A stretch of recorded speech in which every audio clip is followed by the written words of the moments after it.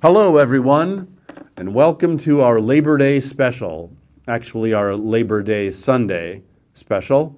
The message is about labor and different kinds of labor, and when that labor includes rest. So we've got three different passages. I will be touching on each of them, and then we'll talk about what Scripture says about how to treat workers. There are more passages than this which I could have brought up, but we cannot cover the waterfront, as it says. It's an old saying, can't cover the waterfront in one single sermon. And this one, if you read the text from the website, this one is not that long. It may seem long, but it's shorter than my usual ones. And so I move along pretty quickly. I'm sure you'll be able to hang with me. It's not a confusing message. And I'm grateful that you took time, or taking time now, to give a listen to what the Bible says about labor. Our lector is Barbara Todd, one of our most experienced readers, and that is the voice you'll hear next. But first, let's begin with an opening prayer, if you will, please. Let us pray. Merciful God, we give you thanks for this opportunity and for this technology and for the people who make it happen. Bless unto us what we are about to hear, that it may speak to us, that it may be you speaking to us, and that we find it something that will help us grow in our knowledge or in our wisdom and in the way we love other people. This blessing we ask in the name and for the sake of Jesus Christ, the Son of God. Amen. Since this is Labor Day weekend, Pastor has chosen some passages that have to do with work, the treatment of workers, laborers at home, and what it is to be a worker approved by God. Since work is a huge part of our lives, that is a big subject. So it's a good idea to approach it and the Bible passages about it today in prayer. So please, join me in the spirit of prayer for the prayer of illumination. Let us pray. Holy One, you too are a worker. You set in motion all that made creation, and you made us. You made us with minds to think and hearts to feel. Open our ears, God, so we will hear what the Scriptures say, and spur our minds into faithful thought about what they say mean for us. Grant us illumination. In the name of the light of the world and the carpenter himself, Jesus Christ, we pray. Amen. Our first reading is a brief one, coming from the book of Deuteronomy, chapter 24, verses 14 and 15.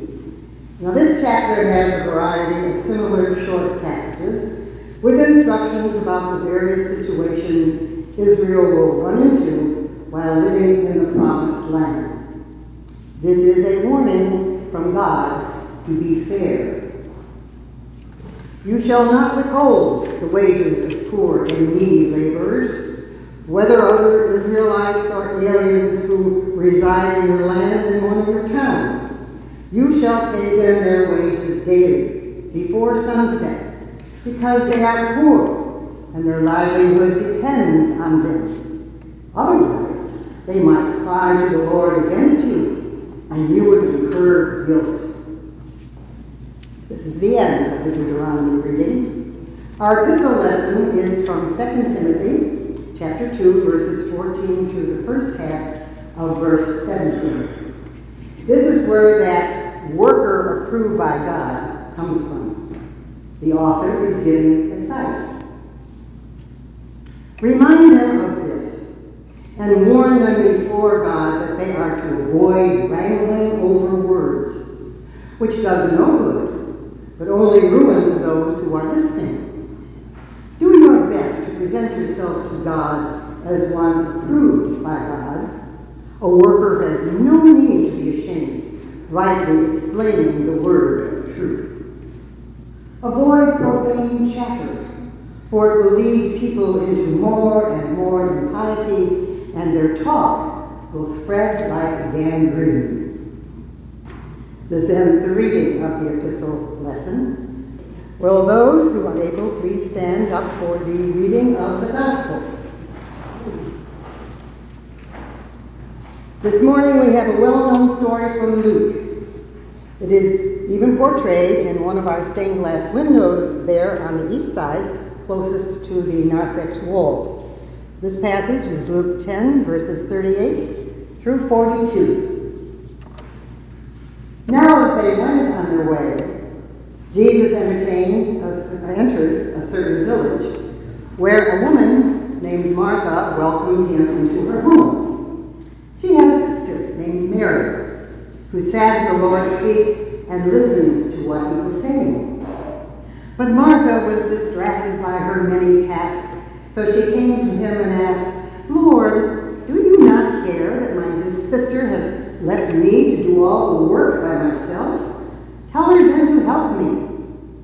But the Lord answered her, "Martha, Martha, you are worried and distracted by many things, but there is deemed only one thing.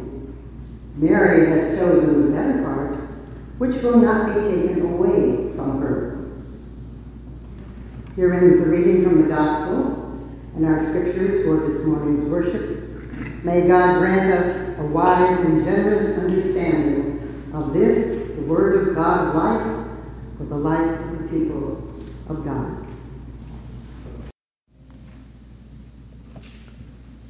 What does the Bible say about labor? That's a good question for the church, capital C church, or anyone interested to ask on this Labor Day weekend. What the Bible says is more than these three isolated passages we heard Barb read, of course. It is always a pertinent topic for people of the faith, but maybe more so now as our economy has changed in so many ways. My working career began at 16 as a busboy dishwasher for Bridgman's ice cream parlor and restaurant in Columbia Heights. We worked hard, and we worked harder when it was busy. Later, I was at county seat, and during my seminary summers, I'd get jobs through Best Temporaries in Minneapolis. My jobs ranged from feeding big, dirty, rubber-bottomed mats and rugs into a rug-beating machine, to working with a machine that washed the big jugs of water for office water coolers, while then having hits by the kinks in my head. There were many other different kinds of jobs over those 3 summers. Now, it struck me at first that Paul's letter to Timothy was an encouragement to work hard at first reading. "Do your best," Paul wrote, "to present yourself to God as one approved by God, a worker who has no need to be ashamed, rightly explaining the word of truth." But although the Bible does have verses that encourage hard work and not to let healthy persons become idlers, that's not so much what this is about. So I was kind of wrong at first. In a world of false teachers about whom Paul just wrote warnings, Timothy was to be truthful and straightforward in his explaining God's word. Paul is urging Timothy to see what he does, also to see what he does as a service, and thus to be a servant unashamed of his labor and in service to God. The word Paul uses for to present, like to present yourself to God, the word that he uses is parastese, which characteristically means to present oneself for service. And to be approved means passing the test and be fit for such service. Can you do it? You and I don't have to be Bible teachers or doing church work for Paul's exhortation to be for us, too. We can stop at, do your best to present yourself to God as one approved by God, a worker who has no need to be ashamed, and say, well, here's how to labor, period. To labor for God, then, be it in a church or wherever we live and work, whatever we do, is something to do in a posture of service. It's something to be seen, even though it could be for a very secular company, as a service to God. And we often so serve the Lord by serving others well. When it comes to work that's clearly for the church, I am fond of saying there's nothing wrong with striving for excellence when it comes to service for God's church. Well, that's one thing, or maybe two, that the Bible says about labor in that passage. A posture of service as to the Lord, and of good service, acceptable to God. Well, following on those heels is a message from our gospel story. And this morning I see it as a story about temptation. Example, some days when I'm in the pastor's study, I may be working on an important email, or I'm reading something that is going to be of help. I trust, I'm investing my time in it. But then I think this might be a good time to try to reach person X by a phone call. Phone calls are open-ended time-wise, unless you get voicemail, and even then if you got voicemails from me, they may not be open. They can be open-ended. But so is working to write a really good email or a sermon or reading an article kind of open-ended. So what to do? Both are ways of serving God. When is the last time you found yourself in a similar kind of dilemma? Which way of serving God is the right one at that point in time? Depending on our gifts and our circumstances and our preferences and our temperaments, we may have a default answer to this question. Jesus helps us out. So there was the temptation, I just laid it out for you. And here comes the gospel story. You heard Martha ask Jesus, puts him in the middle. Martha asks Jesus to tell sitting and learning Mary to get up and help her in her work. Now, Paul might have said the same thing. And by the way, as I dig into this just a little, I've always thought of it as meal preparation that Martha was doing. And we see in that stained glass window, she's carrying a bowl of food. But it doesn't say that's what she's doing. And my study Bible offers a different take, even if it is a meal. In the footnotes and in the italics section, though it's not written in italics, there's an annotation to this verse in my study Bible. It refers to what Jesus said, by many things, and it says, by many things, which were not important enough to call for excessive attention or worry. With delicate ambiguity, Jesus rebuked Martha's choice of values. A simple meal, one dish, is sufficient for hospitality. End quote. So Jesus may be telling his followers that listening to God's word, to Christ's teaching, is the better part when you have the chance to do so. If you must entertain, for example, in a spiritual context, keep it simple, quick, modest, so you can sit and listen, discuss, and study too.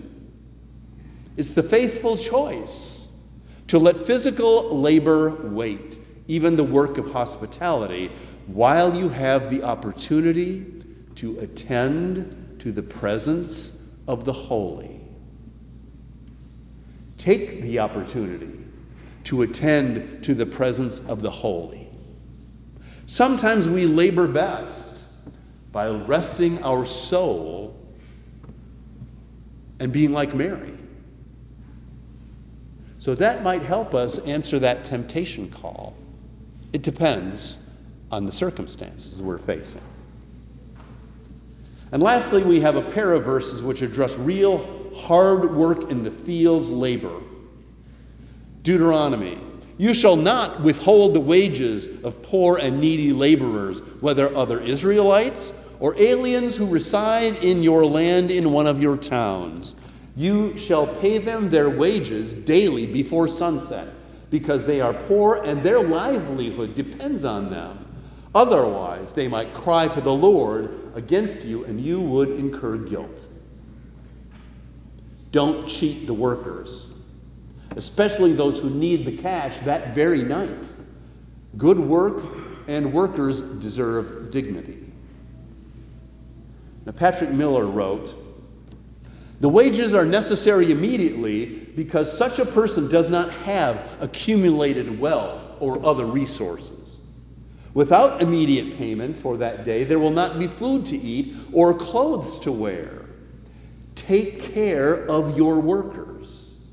Have thought about their living circumstances and act compassionately on those thoughts." Elsewhere in Scripture, those who withhold wages are condemned also. Miller wrote in chapter 24, verse 6, 10 through 13, 14 and 15, 17 and 18, and 19 through 22, there appears a series of statutes designed to protect persons from economic oppression that would keep them from securing the basic needs for life. They particularly prohibit injustice and oppression of the less protected and less secure members of the community. End quote. Now, although this is not about labor unions, just for a teaching point, one of the allies of workers who were poor and they were organizing to secure healthier, fairer working conditions and benefits in the 1920s and 30s, like an 8-hour work week, and finally get rid of child labor. One of the allies was the mainline churches. They perceived that the spirit of Deuteronomy and James 5 and Malachi 3 and other passages, the spirit was being violated and needed help to bring back dignity for labor. Those mainline churches knew their Bible. Now, today, communities of faith don't have power to ensure such standards of care and justice. It's left up now to other agencies and bodies. Last Wednesday's Tribune had an article, "Workers Still Feeling the Heat," from the Associated Press. Maybe you read it.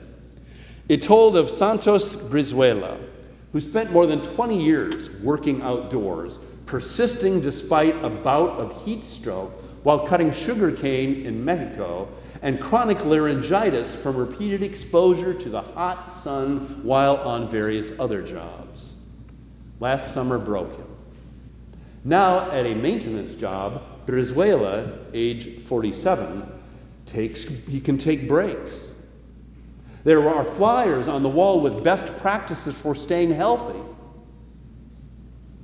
protections he had not been afforded before.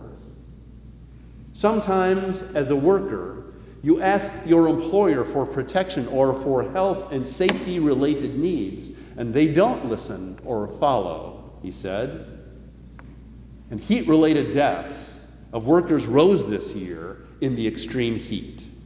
If you find that brief article, Wednesday's paper, section 2, it's worth a read. There are no consistent benchmarks for determining what makes a serious heat hazard, whether state law or federal. What's unsafe legally is not always clear, which does allow for the chance that workers like Santos could be taken advantage of under serious health concerns or even death. The Bible would not be okay with that. And that's good news. We can contact representatives in Springfield and D.C. That's also good news. And the best news is Jesus Christ. Amen. Well, that begins to bring us to the conclusion of our Red-Headed Preacher podcast. I want to tell you that in the receiving line, a fellow came through and said something about I should preach more. And what I think he meant was to preach longer.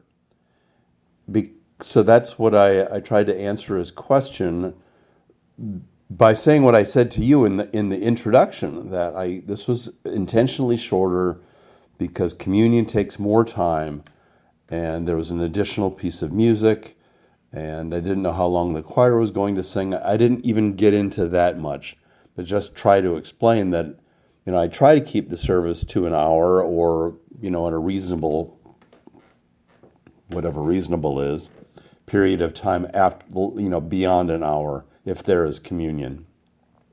And that reminded me of something I think I've shared with you before, and that is that my mother, rest her soul, told me that, and we lived 20 minutes away from the church at that time. She said, if a sermon isn't 20 minutes long, it's not worth going to listen to.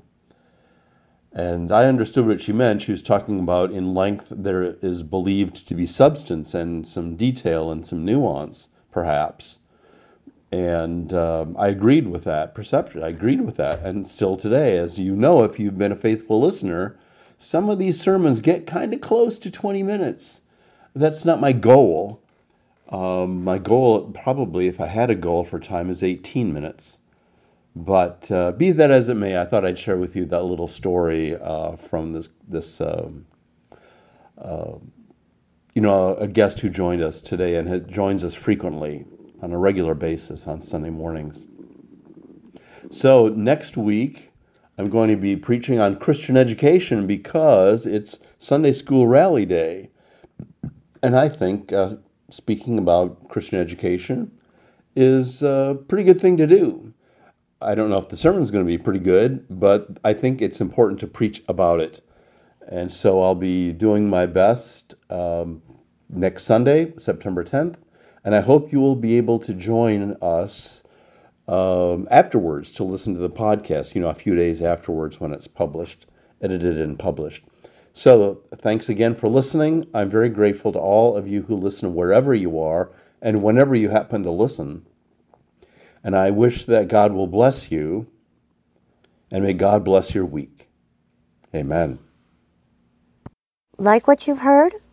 Hit subscribe to follow and get updates on our newest additions to the Red-Headed Preacher. We'd love it if you'd give us a 5-star rating and review wherever you listen to podcasts. You can find us online under most social media platforms by typing St. Peter UCC Skokie in your browser. Donations are much needed and very welcomed. You can donate to us by going to paypal.me/St. Peter UCC Skokie. This information and more can also be found in the show notes wherever you listen to our podcast. Thank you so much